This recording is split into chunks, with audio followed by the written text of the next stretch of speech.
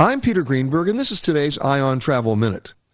Dog owners who travel with their pets find it increasingly difficult to locate beaches where their canines are welcome.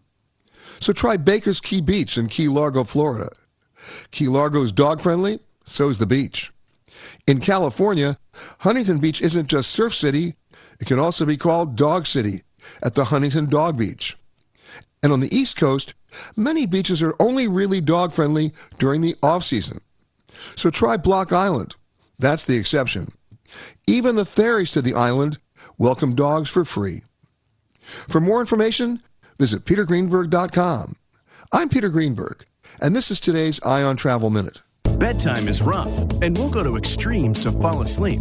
Tempur-Pedic adapts to your body's needs to help you fall asleep faster and stay asleep longer. So ditch the eye masks. Head to Ashley to find your perfect Tempur-Pedic. All-star closer Kenley Jansen, we have a question. What's the best podcast of all time?